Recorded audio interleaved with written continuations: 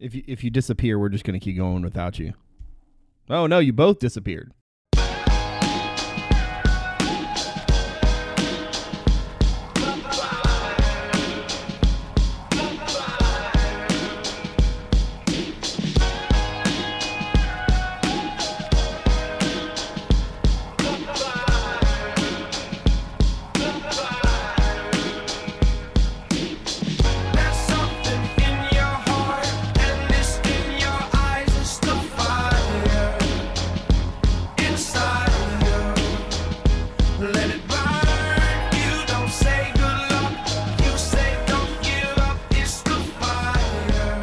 Welcome, everyone, to the CavsCorner.com podcast. CavsCorner.com, your source for Virginia sports.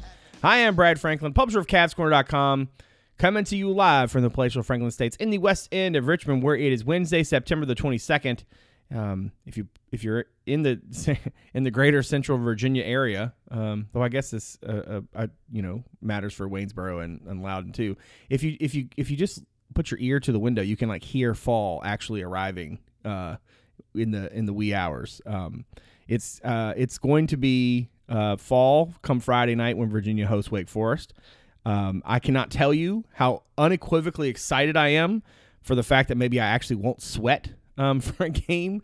But there's no doubt that the good times are ahead.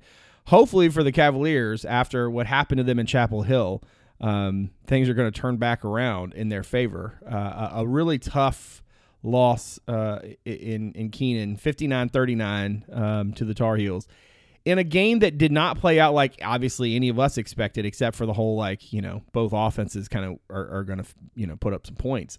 We will recap that. We will preview Friday night's matchup with the Demon Deacons. And honestly, I think we should spend a few minutes talking about Virginia's recruiting class on the hoop side. The Cavaliers land another 4-star, Ryan Dunn. It's a top 5 class nationally.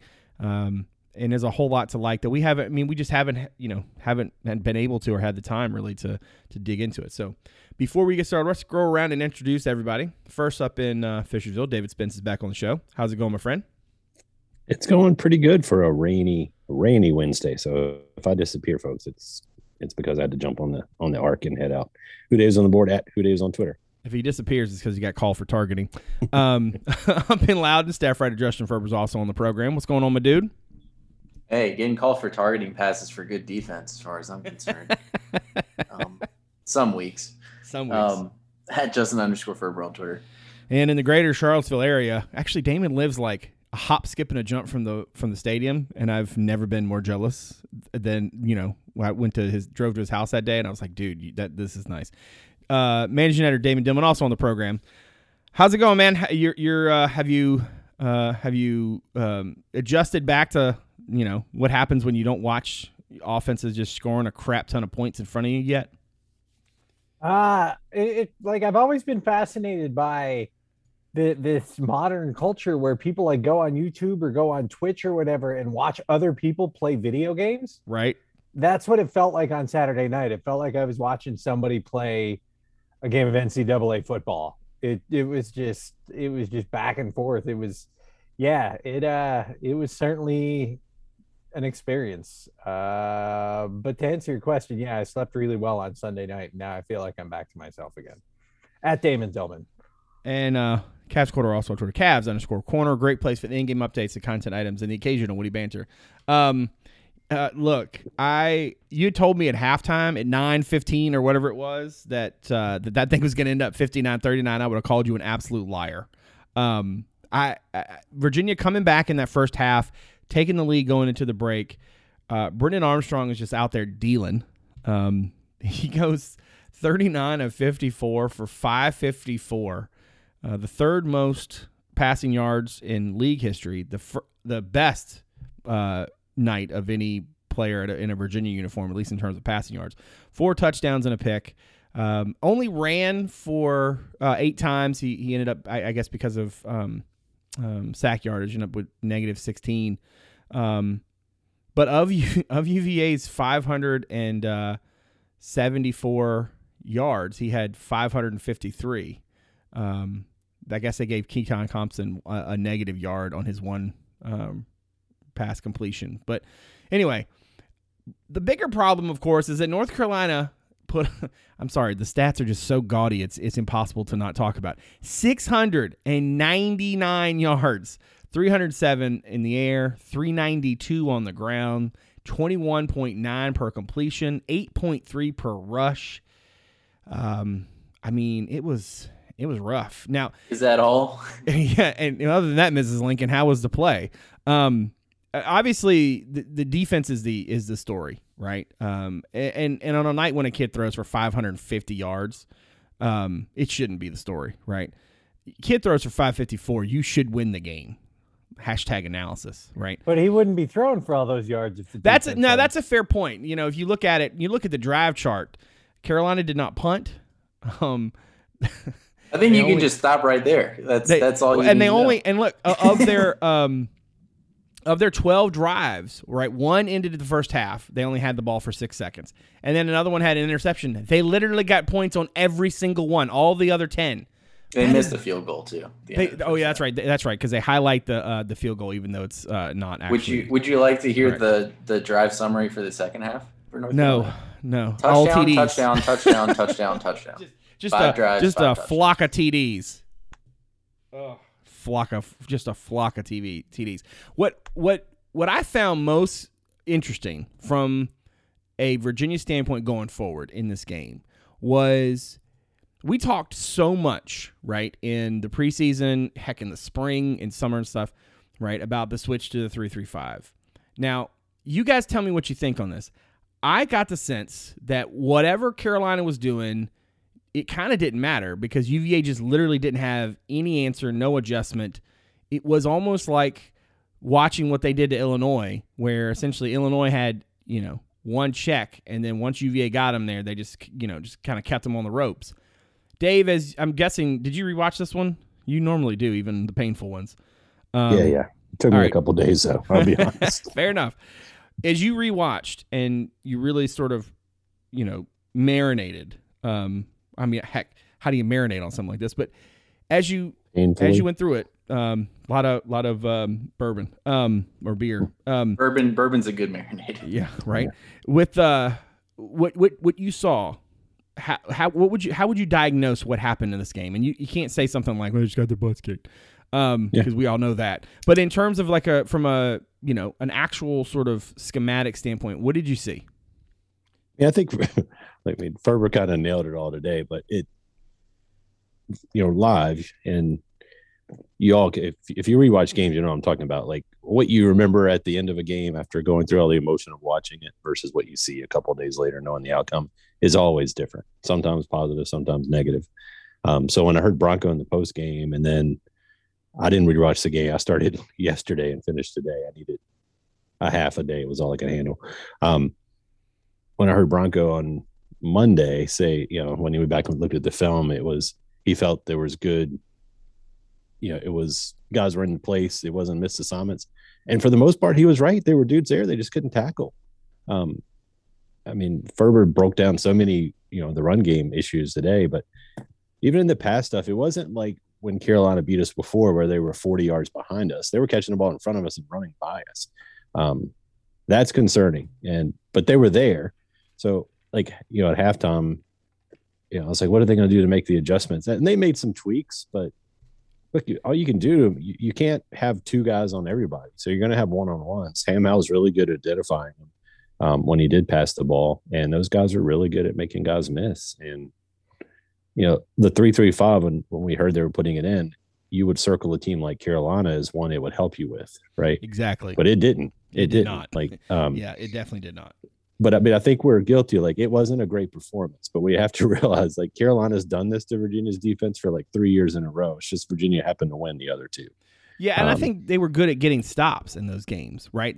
They got more pressure. They did not get any pressure on Howell. And when the one play they really got pressure, what happened? They almost had a pick six, and it was the only turnover of the game. So that chaos defense without chaos was kind of painful to watch. But like I said, when you look at what they did in 19 and 20 against us, it kind of just was that with them winning the turnover battle. Ferber, when you went to go break this thing down, Did you learn anything as you started digging into it, or did it just really confirm for you everything you went in sort of thinking you were going to see? Yeah, I mean, what Dave said is true. When you're watching the game in real time, I mean, if you're listening to this, we watch it the same way you guys watch it, right? I mean, you're just play by play. You watch the ball, you see what happens. Like the plays that I broke down in the film room, I think there were 10 of them, and there were like 3 or 4 that I scrapped. Of those 13 or 14 plays, I probably watched them 10 times each, just trying to see like what each person involved did or didn't do. And there were definitely some trends, and Bronco kind of mentioned that on Monday, right? I mean, he said that he kind of wanted to look at trends and see if there's, not just one mistake here or there, but something that could be corrected because it kept happening.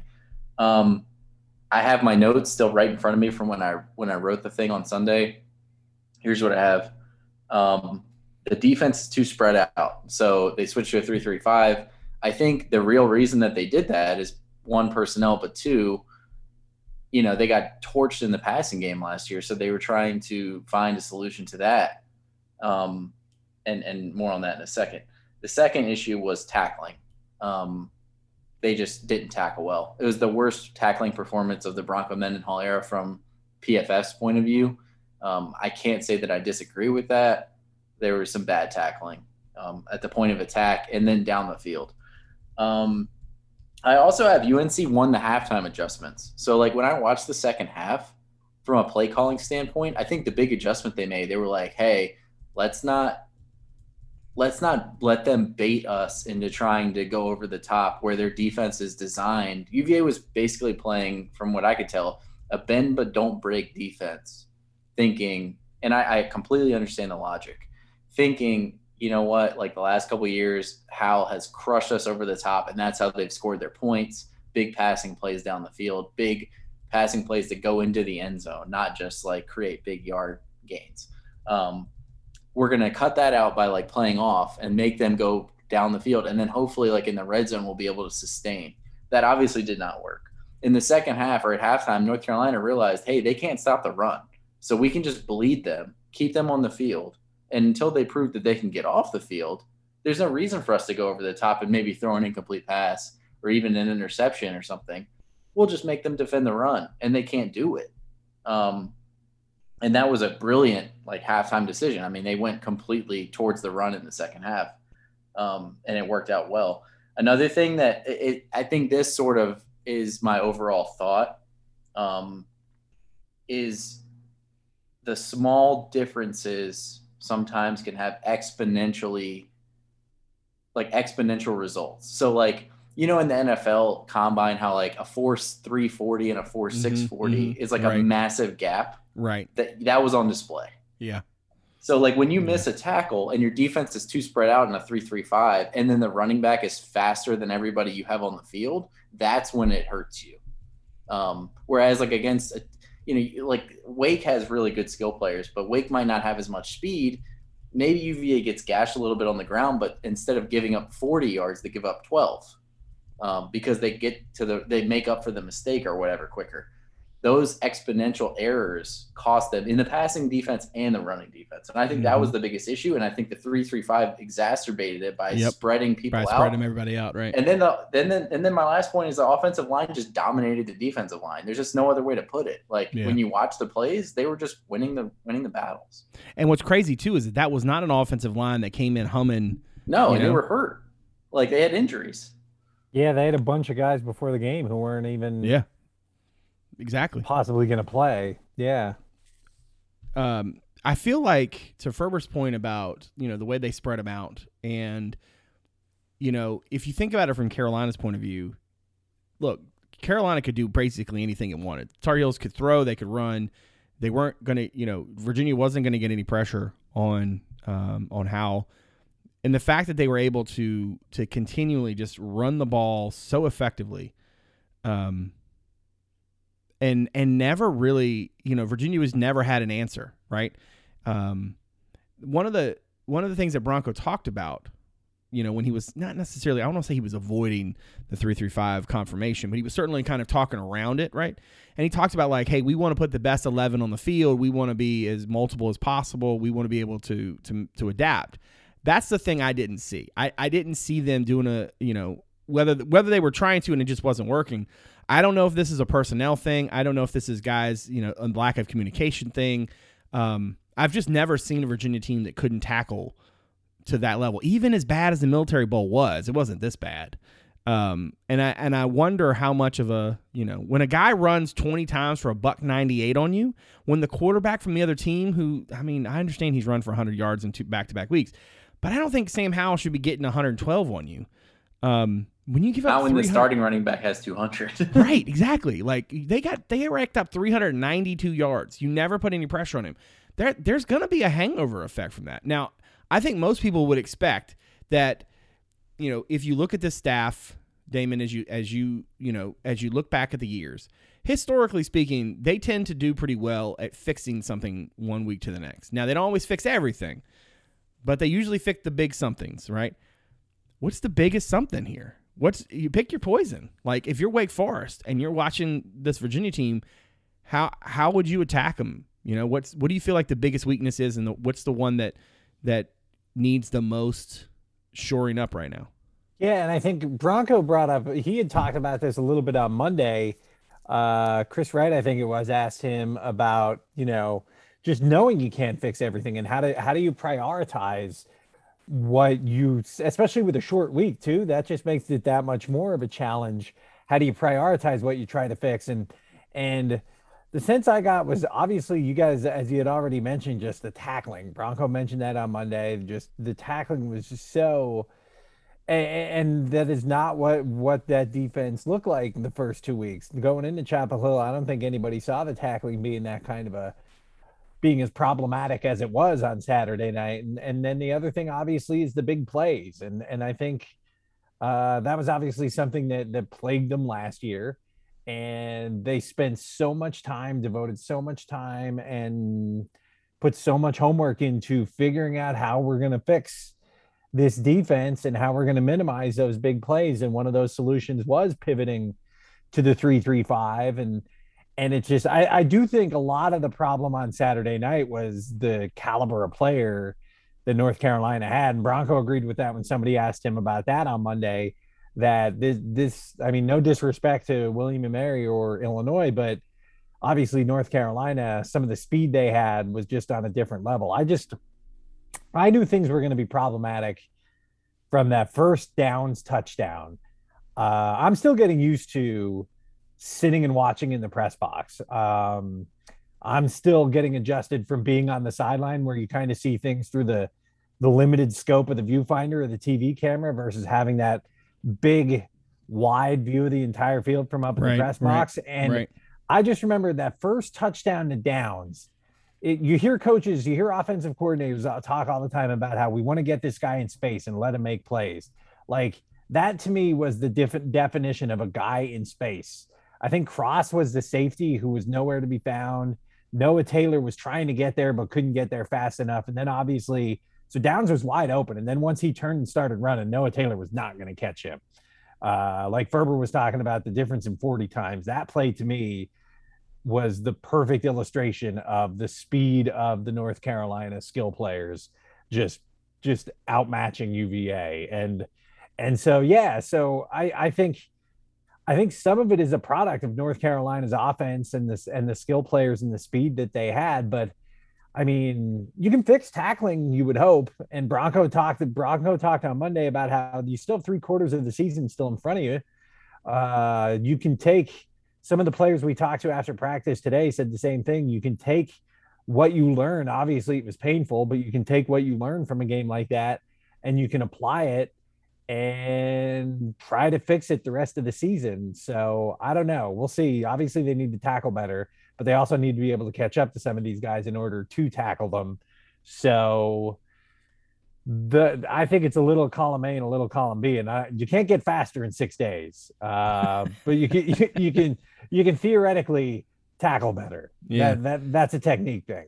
What's interesting to me, and I don't know where, look, maybe this is like a one of those taboo sort of sacrilegious things you're not supposed to talk about, but one of the things that was evident last year when we talked about that secondary was that its experience didn't necessarily seem to always help, right? And even as that group went through the season, and I understand they were hurt and such, but I don't. You mentioned just a second ago, Damon did. You don't get faster in 6 days. Do we expect to see the same faces in the same places as we saw last week on defense? Now, obviously, Wake Forest presents a very, in some ways different animal, but they run a system, and a lot of their system, relies on, sort of making teams sort of, pick their poison. That little stall that they do at the line is pretty infuriating. Dave, as you think about Wake Forest, what do you expect from UVA's defense in terms of tweaks, be that schematic or personnel, or do you think you just have to ride it and see if guys can tackle better? Like, is it as fundamental as that, or do you expect there to be some more tweaks to the knobs? I don't think you, in a 6-day week with all the banged up dudes you had coming out of that game, obviously most of them seem to be healthy and good to go. I don't know how you can make any significant tweaks in a short week that are going to give you any more confidence than just practicing what you've been working on all fall and spring, right? Give me minor. Having a D back would be great. Having a little more size on the defensive line. My guess is they're going to do something to try to get a little more size to, you can't have offensive linemen getting to the second level without touching another player, right? So the defensive line's got to play better. And whether that's, I don't think they'll go to a 4-man defensive line, traditional 4-man defensive line, even though they did that some in the second half against Carolina with kind of outside linebackers playing there. You got to do something to be more physical at the point of attack. And I don't know that you could. I don't expect to see a massive change other than I think you've got to keep Nick Jackson in. Maybe you look at playing Elliott Brown closer to the line to help out there too, someone with some more size. But I don't know how you can, I don't know in a 6-day week you're going to make a significant change, because look, Wake Forest is very similar to Carolina, just with that bigger pause. So if there's one advantage, you're working against pretty much the same film. And look, they don't have Josh Downs, but they've got speed too. So I don't know. I think I'm still raw from the effort. It's kind of funny to me, not to spin the topic, but it's kind of funny to me that, we were all feeling so good about where they were heading. And now it's kind of like, do we completely suck? Or are we going to win another game? And meanwhile, Carolina, who gave up 600 yards of offense, is now being talked of as a coastal favorite. Yeah. And essentially we're both true. In the same place. So this week will tell us a lot more. Look, I'm not super confident the defense is going to make significant improvement, but I know they're in Scott Stadium, and look, I think they've got good pieces. I just think everyone was kind of shell-shocked and playing out of their, you saw some stuff on the field you don't traditionally see when guys are kind of level-headed and calm. Yeah. I can't imagine what you would be talking about. Yeah, both ways. Look, Joey had some unnecessary stuff going on. The refs kind of let it get a little chippy without throwing flags early, I thought. And it's a big rivalry game. Look, this is the first time Virginia's played an opponent with, in that kind of setting with fans in a very long time. So, it'll be interesting to see if they can just play normal. We'll get level-headed and play, make tackles. Wake Forest is going to score, but hopefully not 59. Yeah, the question, I guess, Ferber, as you look forward coming out of this Carolina game is how much of what you saw is real, right? One of the things that we talked about, obviously, I mentioned before, in the preseason and all this about the 3-5 was options, and clearly, the idea that you're going to use outside linebackers as if they are de facto defensive linemen, it doesn't change things because they're still getting bodied. Except now there's no linebackers behind them, right? To try to make a play. I watched I couldn't rewatch the whole thing, I'm not gonna lie. But the parts that I did rewatch, what really stood out to me was it wasn't just how bad, they were sort of out schemed and outplayed. It was also just, to Dave's point about sort of guys losing their heads a little bit. It felt like to me a game where Virginia went in thinking as they talked about some during the week, right? Culture this, focus, physical that. And they went in, and Carolina clearly had similar designs, right? Like they wanted to prove, their culture this and their physicality that. And once it started going sideways for UVA, they just legitimately could not figure out how to get the train back on the track and then just try to move forward. It's like they were chasing a ghost all night long.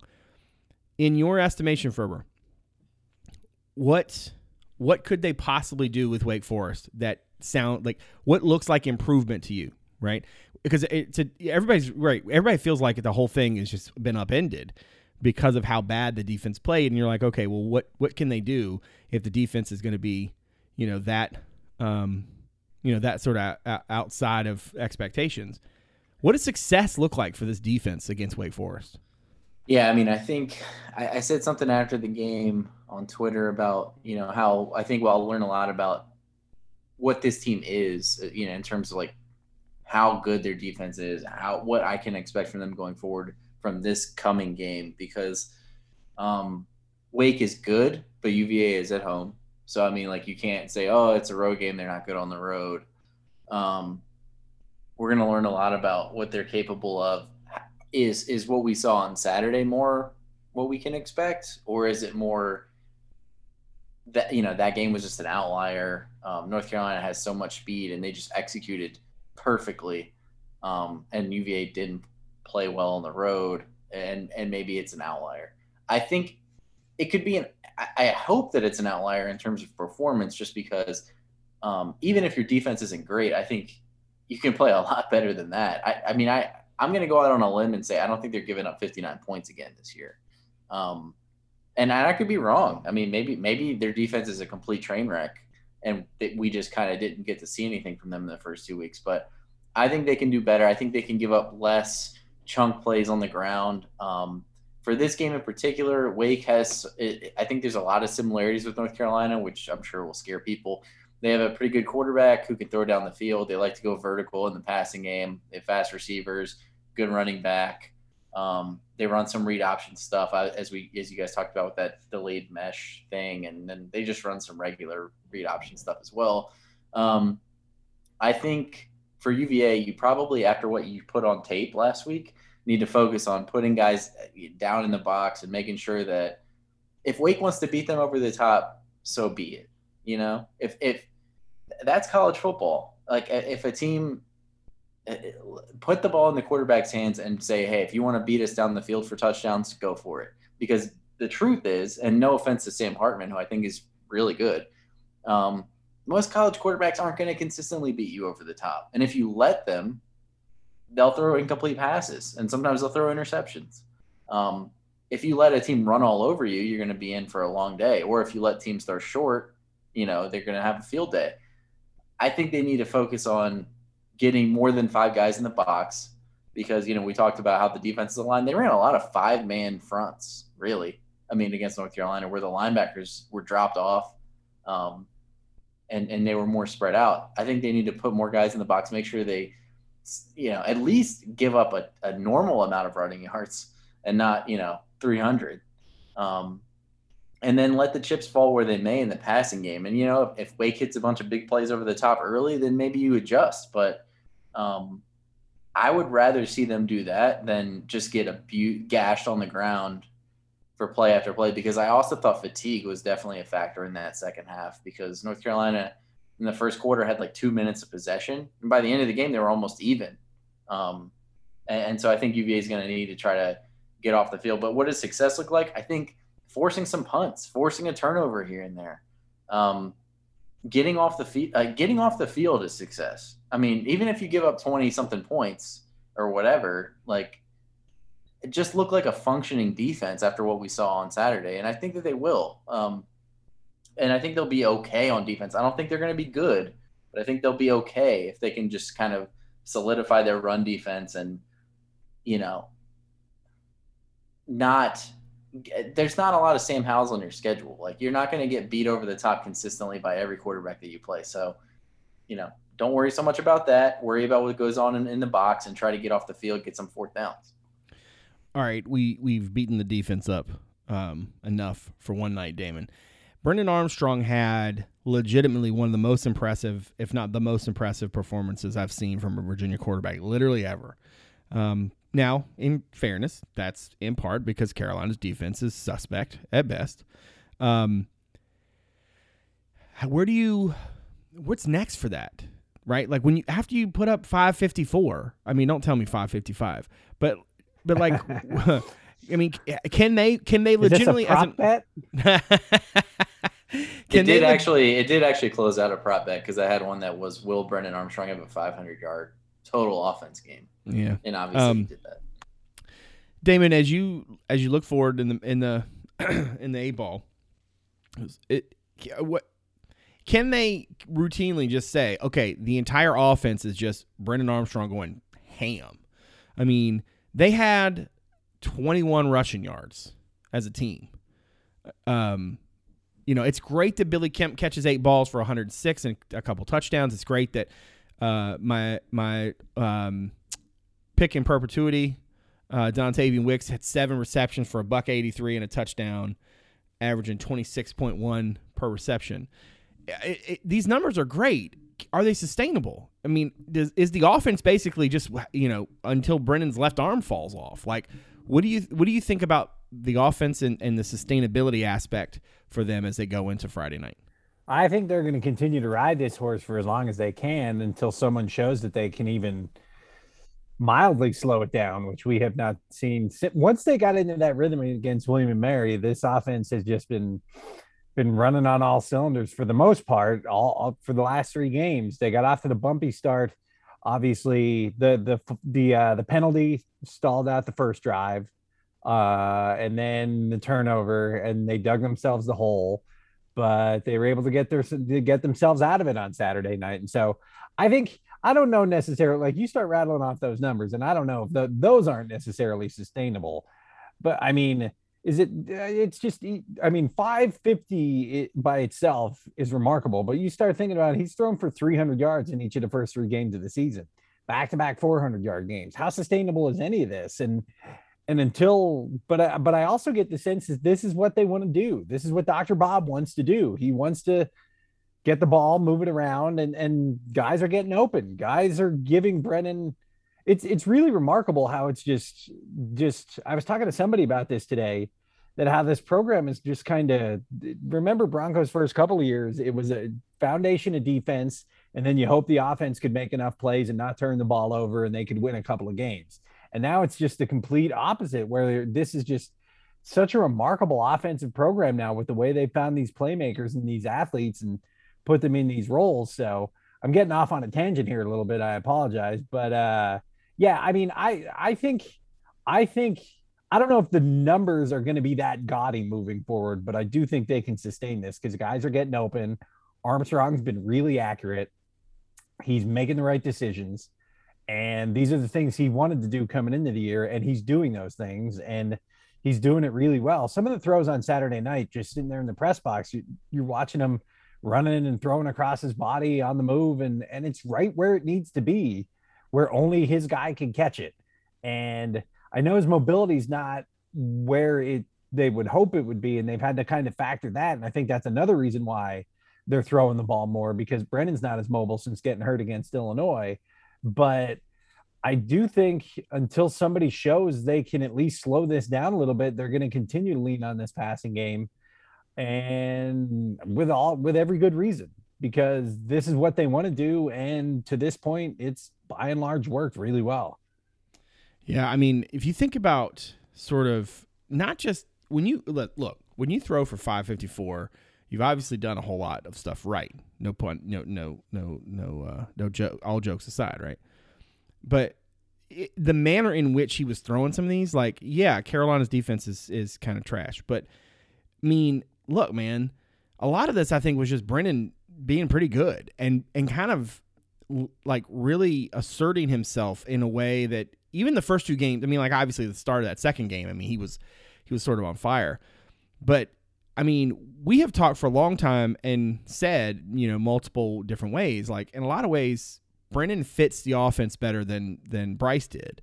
And you would say that, and people would look at you funny, like, hey, that guy did, in 2 years, what it took a whole lot of other quarterbacks, careers to try to do. But Brennan, I mean, he's just in another zone right now. And the fact that his mobility is not what it, normally would be, just kind of makes it all the more impressive to me. So I'm not really sure what to expect from him Friday night, but I'm certainly interested to see how it unfolds. Speaking of which, let's get to some picks. Dave, in the preseason, you also had Carolina winning this game. Unfortunately, you changed your pick going into it, but you do have Virginia winning this thing in the preseason, 20-17. I'm guessing you might think there might be a little bit more scoring than just 37 points. What are you feeling? Yeah, unless this rain makes a right turn from Waynesboro and hangs out for 3 or 4 days, I expect some points. Yeah, look, I think Wake's really good. I mean, fundamental. Virginia's got to play clean football. It's going to be interesting. Look, Brennan was incredible. Like, one of the probably, if there wasn't in a loss, it would easily be the best quarterback performance I've seen passing the ball. It wasn't Bryce kind of doing it all, but the fact that he was able to do it when Carolina knew we had to pass and they knew he couldn't really run is even more amazing. Like, he's basically Matt Schaub standing back there, slinging from the pocket. But, Wake's seen that film too. And I think, now it's out on tape that, he's maybe not as mobile as he was before. So it's going to be interesting to see how they attack him, if they're willing to take a chance and, put some more pressure on him to get him uncomfortable. And I think they will, because Dave Clawson's a heck of a coach. And look, they're a solid, if not spectacular team in every phase. Virginia, if this game was on the road, I would be really, really worried, especially, 6 days and coming off that. But they coming home helps Virginia. Like, I wouldn't put any money on this game. I'm still very shell-shocked from what I saw from that defense. I'm trying to separate, like, when the defense is so bad that we spent 20 minutes before we even mentioned Brennan, like, that's a bad night, right? But I mean, I think Virginia's going to figure it out. At home helps. I may stand up and applaud if I see the punter for Wake Forest run on the field at any point, just because it's been a while. But yeah, I think it'll be definitely more high scoring. I look for Virginia to win this thing. Maybe, win the turnover battle and kind of sneak out a closer than we like Friday night game after we can't tailgate like we like, because Charlottesville sucks for weeknight games. 38-31. Who's 38-31. All right. Ferber, in the preseason, you had Virginia winning this thing 35-27. What say you now? Yeah, sounds like a pretty good score. Yeah, I think Wake's good. I think this will be the best team that Wake has played. They played ODU, Norfolk State, and 0-3 Florida State, all at home. So I think this will be a tougher test for them. But Dave kind of hit it. I think UVA fans saw what Wake can do last year, and obviously Brennan didn't play in that game. But they can throw the ball deep, they can run the ball, they have good schemes.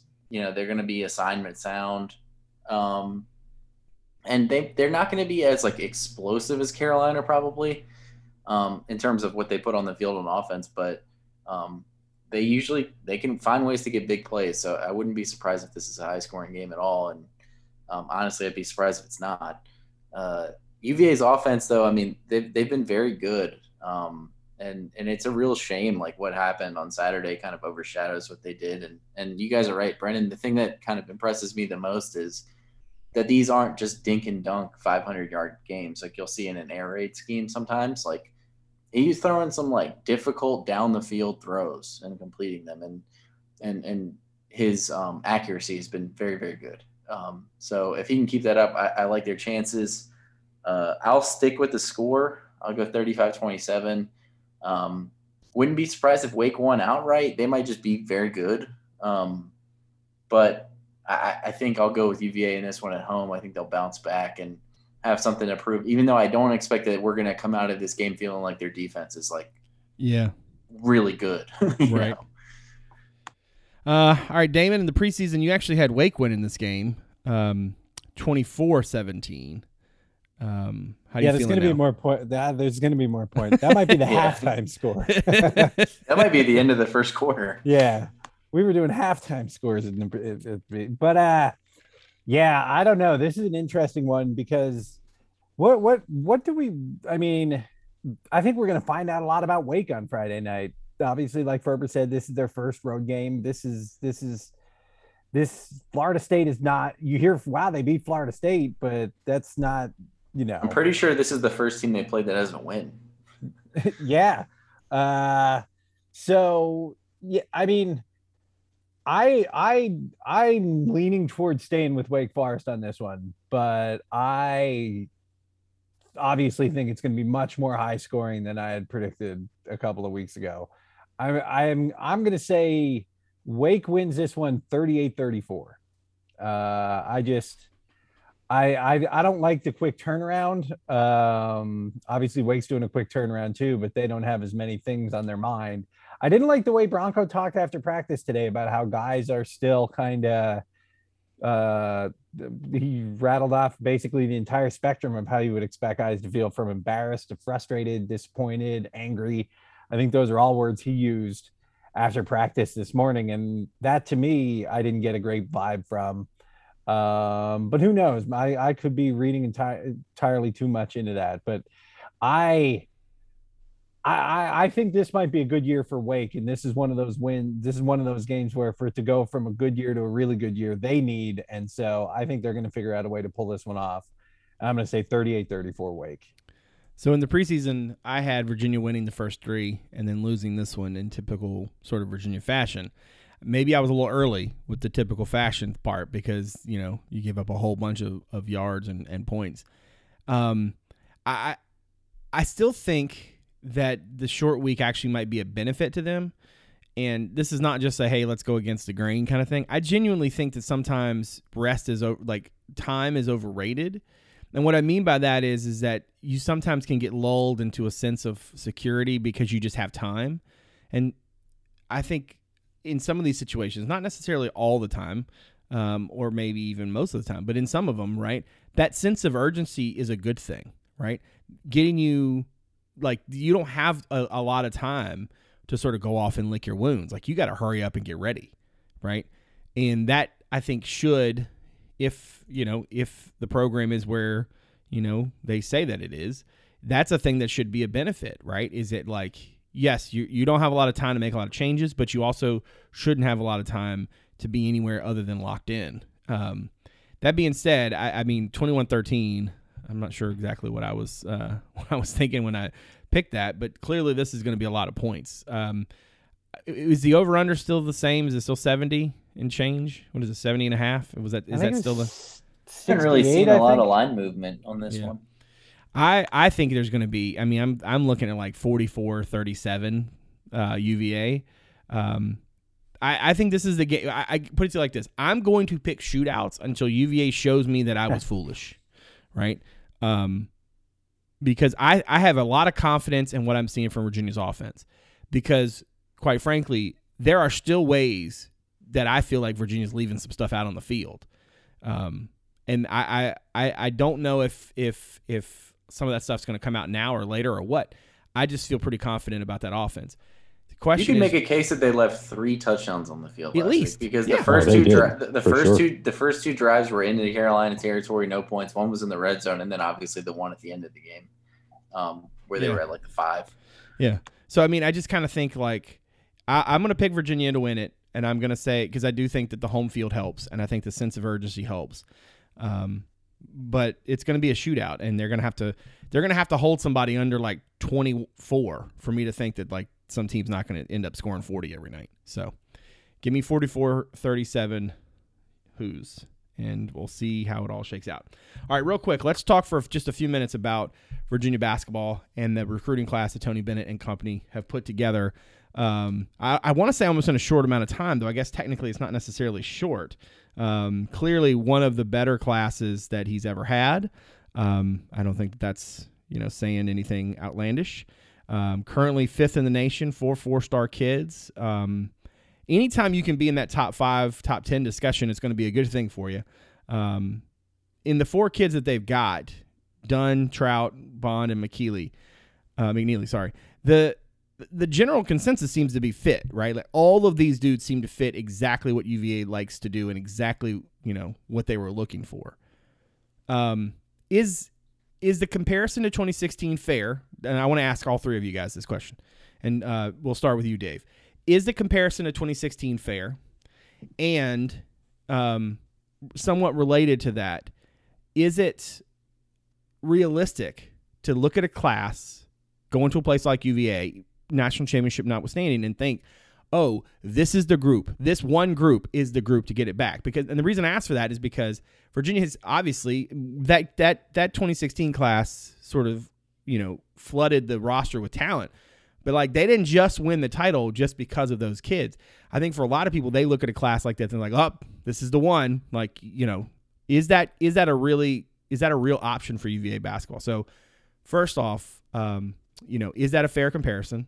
And then two, do you think that it's fair to look at this group and say, yeah, this is the one?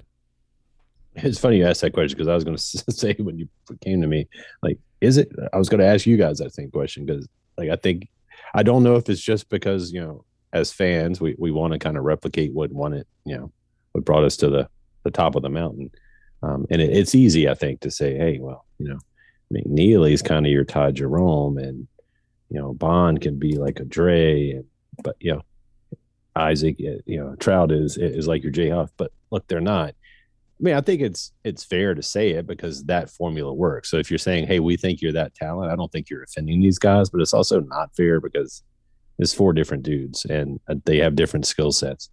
So look, I'd be perfectly happy if they win the title and, we're comparing the next group to these guys, but they're great players, each of them. I mean, anytime Virginia can put together 4 like that, I think you're excited as a fan. Like I love Trout, I love McNeely. But yeah, I mean, I think individually we shouldn't be saying, hey, you're a Kyle guy or whatever. And I mean, these are good players. We should let them have their own lane. But yeah, we're fans. That's what we're gonna do. I mean, so I didn't really answer your question. Yeah, you didn't. That's okay. No, but you discussed it, and that's fine. Here's the reason, Ferber, why I'm posing the question the way I am, because those direct comparisons, I personally don't think are necessarily fair. But I do think that that's a blueprint that clearly Virginia is trying to follow. They have historically, they've tried to, as best as they can, shy away from huge classes. And I define that as 4 or more. Okay. This group is extremely talented, extremely versatile. And the way that they all fit with each other, in addition to the way that, the program, sort of takes these types of kids, it's hard not to think that like this is the group to get them back. So on the one hand, I don't think it's fair to make such a direct comparison to 16. And at the same time, I'm like, no, this is the kind of talent you need to win a national championship. Like these are the kinds of dudes that Virginia needs to get another one. It's still weird to me to think that they actually could win another championship as opposed to a championship. But anyway, I digress. What do you think? Do you think it's fair? Do you think the 16 thing is fair? And what do you feel on the idea of them, being the ones to get them quote unquote back? Yeah, I think what you just said is actually kind of where I landed on it, which is the 16 class. It wasn't that the 16 class was the class that got it done just because they were the class that got it done. They got it done because they were the best class that Tony's ever had. Like, I mean, that class had Kyle Guy, who was a McDonald's All-American, Ty Jerome, who was at one point like the 38th ranked player in the class. I don't know where he ended up. And then Dre, who was a top 100 player, and you added them to a culture that was already sort of there. And then they kind of took their lumps for a year before things turned.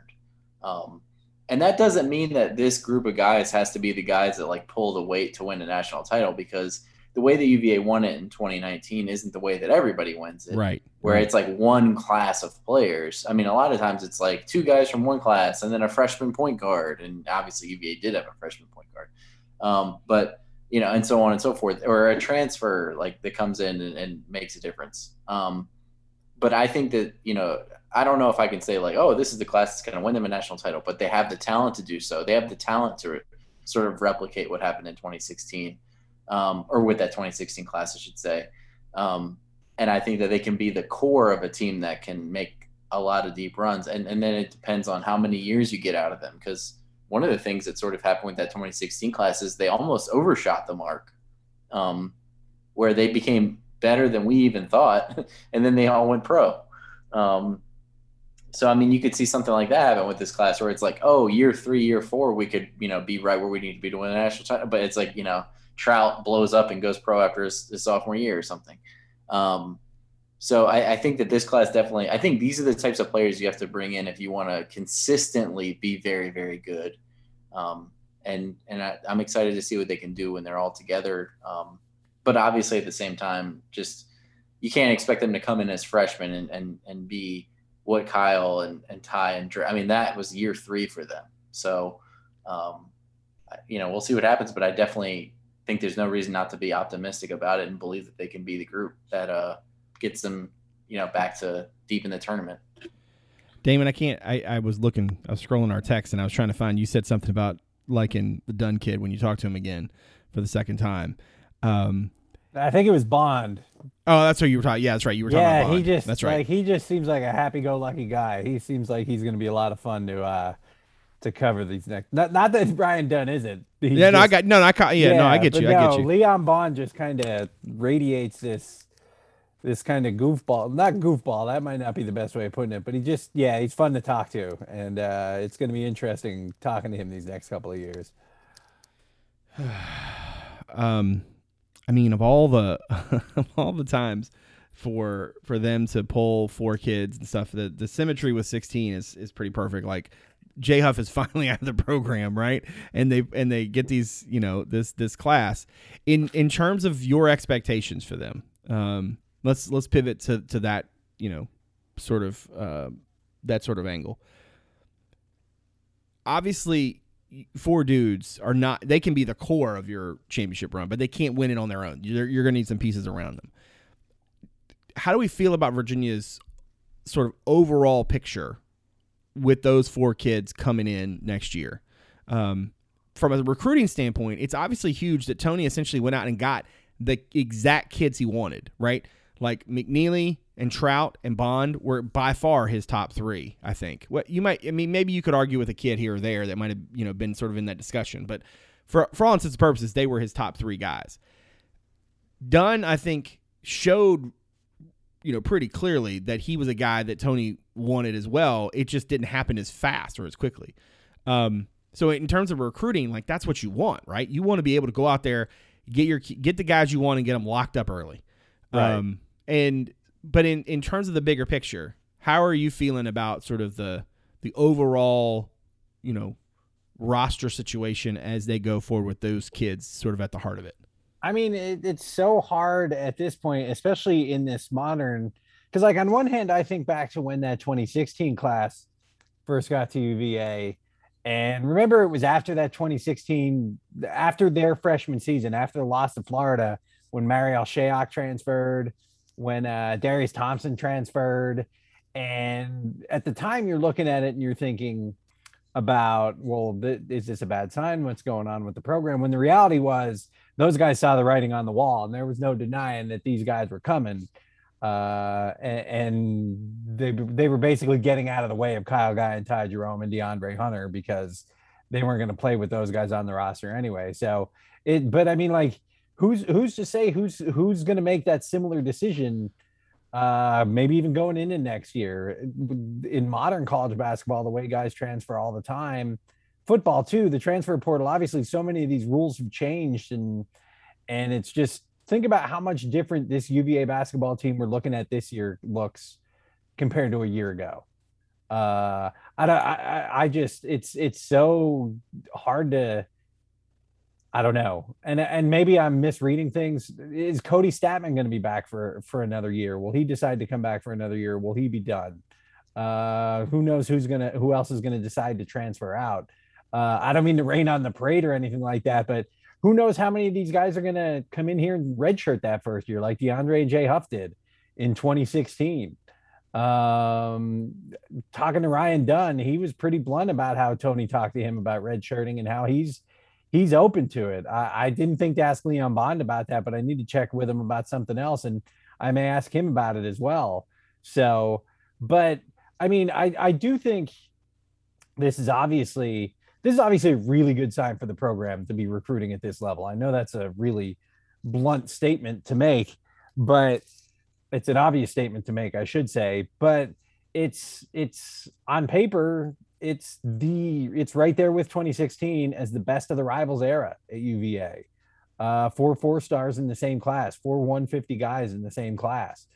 And so yeah, it's obviously cause for excitement, and we'll see what it all kind of looks like when they get here, I should say. And I don't know, it's there's so many variables at play now that my head starts spinning when I even start thinking about like, is Kihei going to come back for the bonus year? It's my head starts spinning when I start thinking about anything beyond this basketball season here, because so many things can change within the next year or so. Sorry to rain on your parade. No, with that no, one. no, you're good. No, that's good. No, I think that's good, and it's certainly worth, as we wrap up here. It's certainly, I think, a good thing, as everybody looks at recruiting as like almost like it's a game inside of a game, right? Everybody wants to have the most highly rated dudes. You want to be able to say like you've got the X class in the country and such, right? That's totally human. It's part of the fun of recruiting in general, right? The reality though is that it's not just, you don't go out there and recruit well. Ask Georgia, right? Georgia would have, 10 national championships, if the Bulldogs, could, if it was just recruiting, right? There are lots of teams that recruit well, especially on the basketball side, and it doesn't turn into championships. You need other pieces around the really highly rated guys you get. So it's good. I think it's a good time to mention that, because you can sort of get wrapped up in the, dreaming of it all, right? The kind of letting yourself sort of go on it. That being said, I do think that one of the things that is interesting about this group of 4 is their versatility. Now, I would expect that probably one of them is going to redshirt, but in the big picture, you're talking maybe year 2, year 3. There's a lot of overlap, but not necessarily duplication, if that makes sense, right? So different guys can do different things, and they sort of pick each other up and also sort of benefit each other in sort of interesting ways. So how they mature and how they, once they get to Mike Curtis, and then once everything clicks, in terms of the pack line and getting into to practice and stuff. I mean, I fully expect that Trout is going to end up being the guy we all thought Jay Huff was supposed to be. I fully expect that McNeely will give them a lot of the kind of stuff that Kyle Guy could give them, but he's going to do it in a little bit different way. Bond seems like, to me, he seems like a star. I mean, I understand from an offensive standpoint, but sometimes that just sort of comes with it. I mean, I don't think, when he was in high school, I don't think Dre was always blowing people away. A lot of it was like his versatility and his potential. And I think Dunn just has a lot of intangibles, and with his size and his skill level, you can do a lot of stuff with that, especially when the other pieces look like the pieces that Virginia has in this class. I mean, there's just a lot to be excited about, and certainly a whole lot to look forward to down the road. All right. I think that is a very good place to put a pin in it for this week. If you are somebody who found the podcast through the website, thank you very much for giving us a listen. If you don't mind, you can look us on Apple Podcasts, Stitcher, Spotify, Overcast, wherever it is that you get your programs. If you're so inclined, give us a rating and review. We appreciate that. Now, if you're somebody who found the pod, has not given us a look at the website yet, you can check us out at CavsCorner.com. Let's see, right now, you can talk. Let's see, we got Damon's got some baseball stuff, looking at some of the newcomers for fall ball. Virginia pulled in a couple of 3-star commitments today from the McKenzie twins out in Utah. We got video from Bronco after practice. We've got the PFF grades. We've got film room, the 3-2-1, a good Q&A with Dunn from the other day that Damon did. Just a lot of stuff on the website that you can check out. I want to say a quick thank you to Andy Ludicky and the folks over at MyPerfectFranchise.net for their support of the show and of the podcast, and of the website. So you can check them out, MyPerfectFranchise.net, for more information on how to find freedom in your next venture and discover the perfect franchise for you. So, again, want to thank everybody out there for continuing to support the show. I want to thank Dave Ferber and Damon for giving graciously of their time as always. I very much appreciate all that they do. So, for David Spence, Justin Ferber, and Damon Dillman, I'm Brad Franklin, publisher of CavsCorner.com. Thanks for coming out. We'll see you soon.